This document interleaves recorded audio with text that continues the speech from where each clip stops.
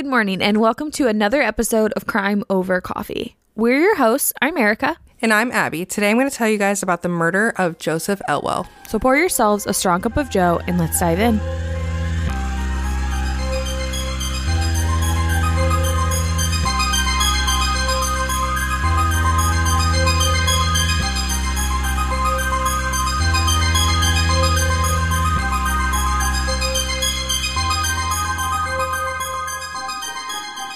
On June 11th in 1920, housekeeper Marie Larson arrived at Joseph Elwell's house on West 70th Street in New York City. She used her key to go inside the house, which was locked, and began her routine, and she went into where the living room was. And what was weird is that the living room door was shut and locked. It was a door that could only be locked from the inside. Okay, so what I'm finding weird about that is the fact that the living room has a door. Yeah. I agree. That's all that sounded weird to me. And it took me reading through these articles more than once to kind of figure out the layout and what they were talking about. But from what I gathered, he lived in a home in New York City. And from a picture I saw, it might have been a multiple story home. And the living room, like we said, had a door which could lock from the inside. Now, the door did not go to the exterior of the house. It just went to other parts of the house? Or it went to the exterior of the house? The living room door? Yes. No. Once you're inside the house, then there's a door to the living room. Okay. Just trying to understand the layout. Just like a bedroom door or a bathroom door, the living room had a door. Yeah, I find that strange. It might have been more common. I actually feel like it was more common back in the day. Depending on your status. I mean, yeah, think about how many like old building or old homes you've seen that have the big doors that open up to enter into like a living room or a dining room.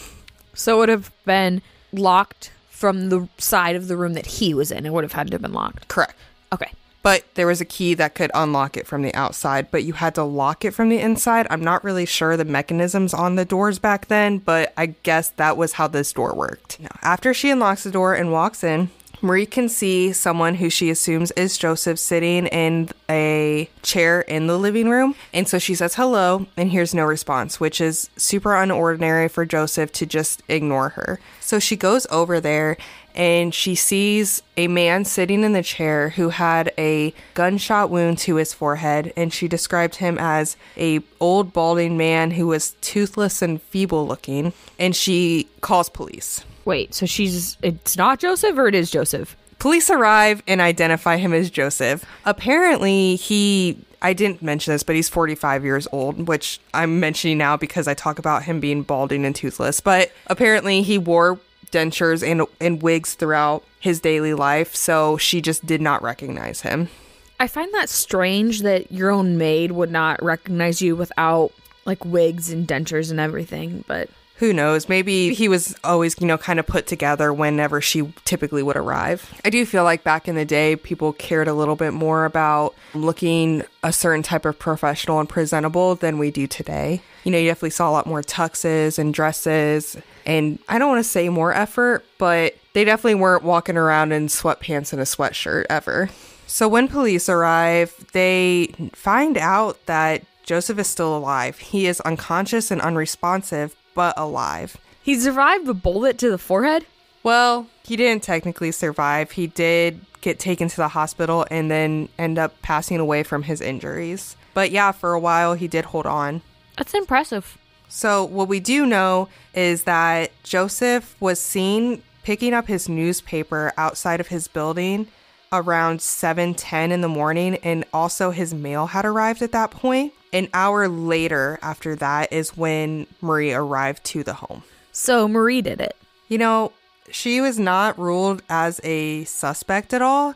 It looks fishy, but there's not much of a motive that could have been associated with her. An affair. It's always an affair. When police had arrived, Joseph was sitting in his chair, as I said, and on his lap he had an open letter, and then on the floor beside him was some unopened mail. And the mail on the floor was the mail that had been delivered earlier that morning. Had the mailman interacted with Joseph? All I know is that it was reported that someone did see him picking up the newspaper from his doorstep at this time. Okay, because I was just curious if the mailman had seen him and saw him acting suspicious or saw anything out of the ordinary. There was no types of reports that came up from that. The night prior to Joseph being found by Marie, He had gone to the Ritz-Carlton Hotel and had supper with a friend named Viola Krause. But they stayed out and went to see the Midnight Frolic show. I'm gonna be honest, I have no idea what that means or what that is, but some type of show. Were they frolic? I guess, at midnight. And nothing was out of the ordinary. He was back home by 2:30 a.m., which he'd gotten back there by a taxi ride. He took a nap and woke up and made some phone calls. The last phone call was at 6:09 a.m. So, and as I said earlier, around 7, he picks up his newspaper. Around 8, Marie shows up. So he'd just been up all night. Yeah, he took a quick nap, but that was it. I thought that was kind of crazy. But later on, I'm going to dive into kind of who Joseph was and his lifestyle, and we'll get back into that. But first, there's a couple things about the crime scene itself that I want to talk to you guys about. The mystery has been solved. Here at Crime Over Coffee, our go-to caffeinated beverage for every episode is Fire Department Coffee. And you can get some as well and save 15% with our exclusive coupon code CRIMEPOD15. Owned and operated by firefighters and veterans, 10% of all their proceeds go directly to helping sick and injured first responders. And with an incredible range of flavors and caffeine strength, it's a company that all of us can easily support. So please go to firedeptcoffee.com and use our coupon code CRIMEPOD15 to support us, support them, help first responders, and get some incredibly tasty coffee along the way.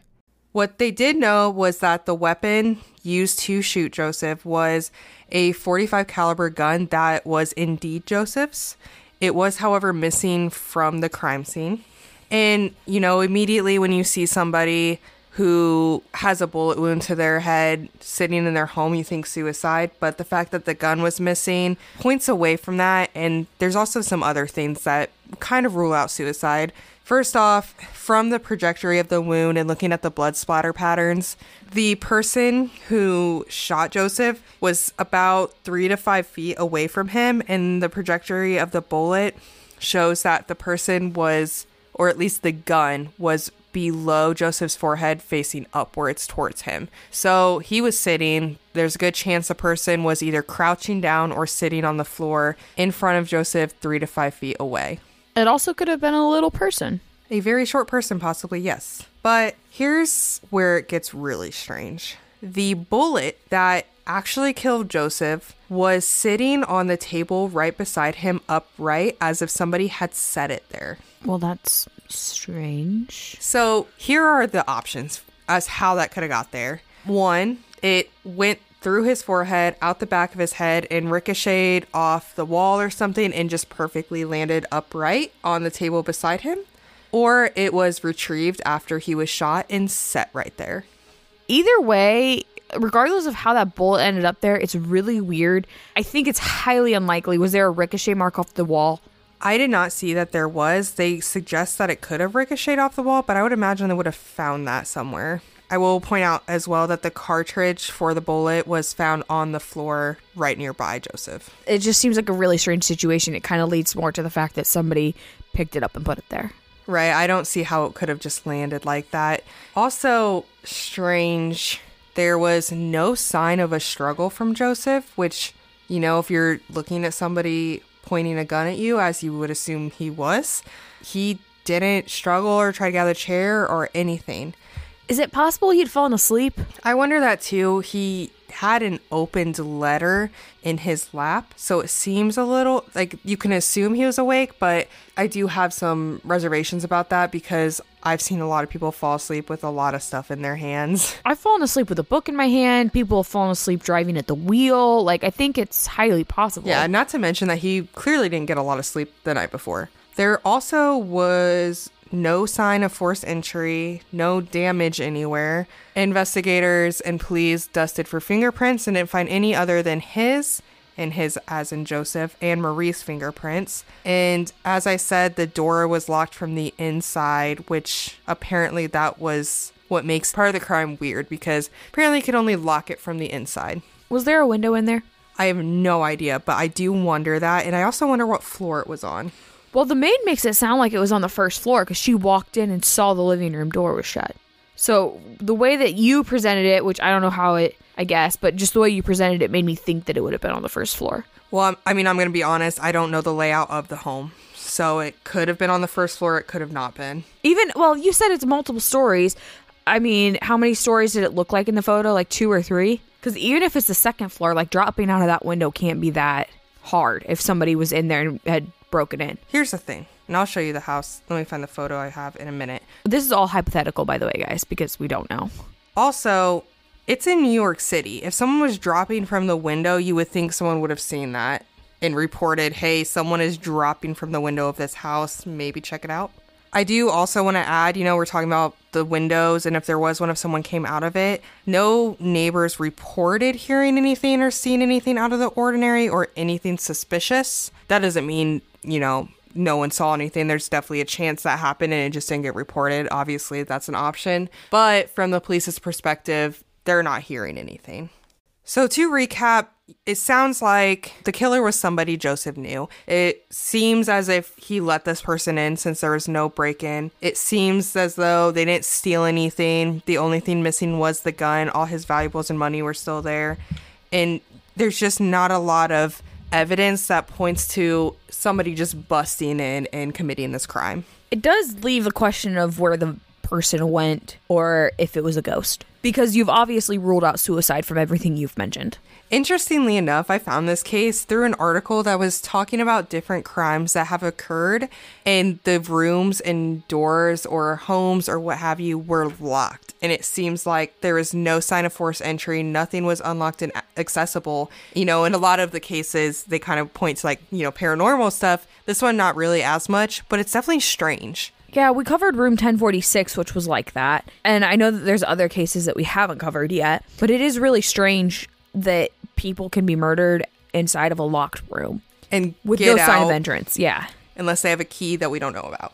As I said, I was going to tell you guys about Joseph and who he was. He was obviously a New York City resident, and he was really popular and well known in the community. He had a reputation, good and bad. He was a rich dude. He was really well known for how good he was at playing bridge, which is a card game. And he had even written several books on how to play it successfully.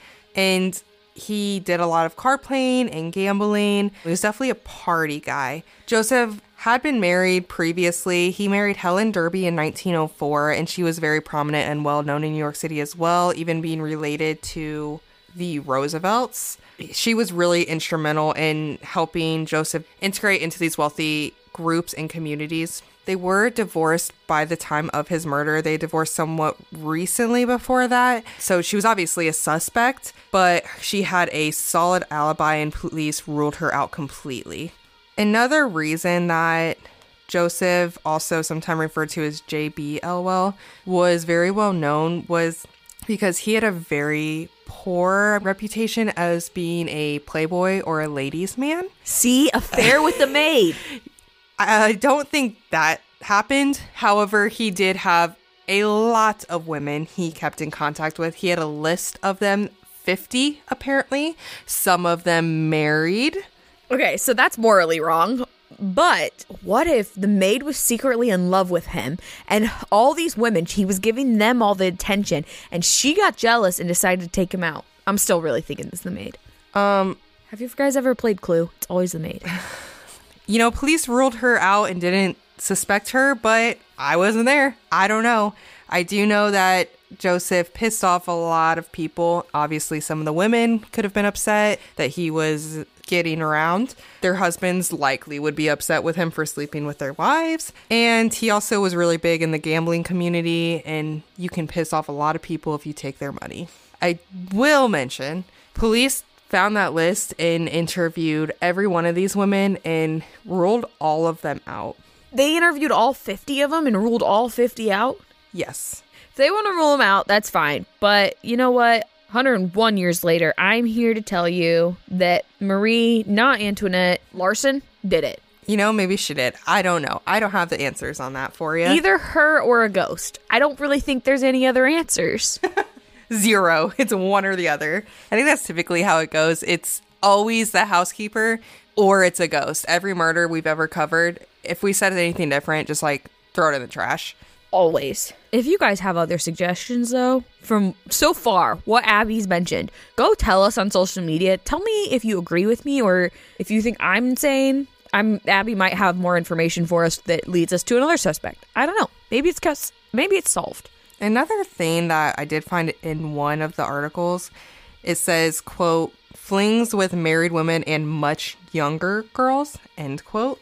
I don't know what much younger means, but I can go ahead and assume that might piss off some parents.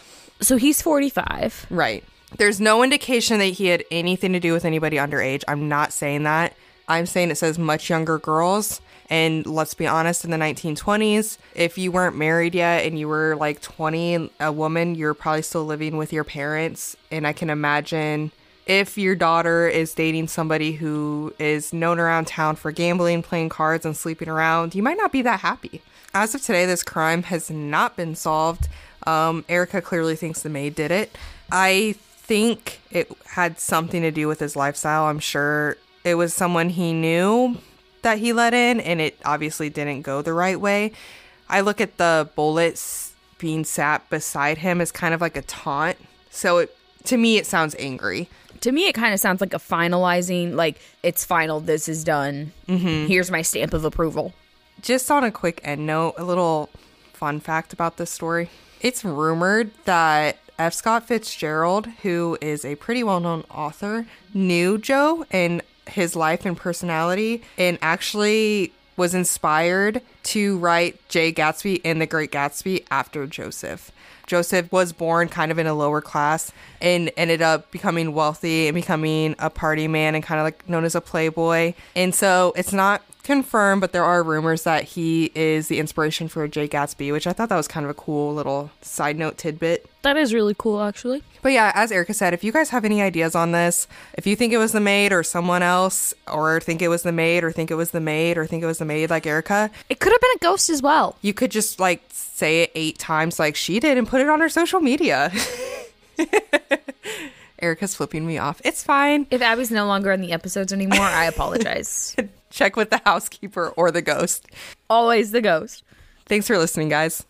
Thanks for listening to this week's episode of Crime Over Coffee. You can find us on Instagram at Crime Over Coffee or on Facebook at Crime Over Coffee Podcast, where all of our photo and video content for each episode can be found. You can also email us your thoughts and case suggestions at crimeovercoffeepod@outlook.com. Also, all of our sources can be found in the show notes of each episode. If you would like, you can support us by going to anchor.fm/crimeovercoffee. Donations are greatly appreciated and assist in making the podcast possible. Other ways to support us include recommending us to friends and family, giving us a 5-star review on Apple Podcasts, and subscribing to us on your favorite podcast listening medium.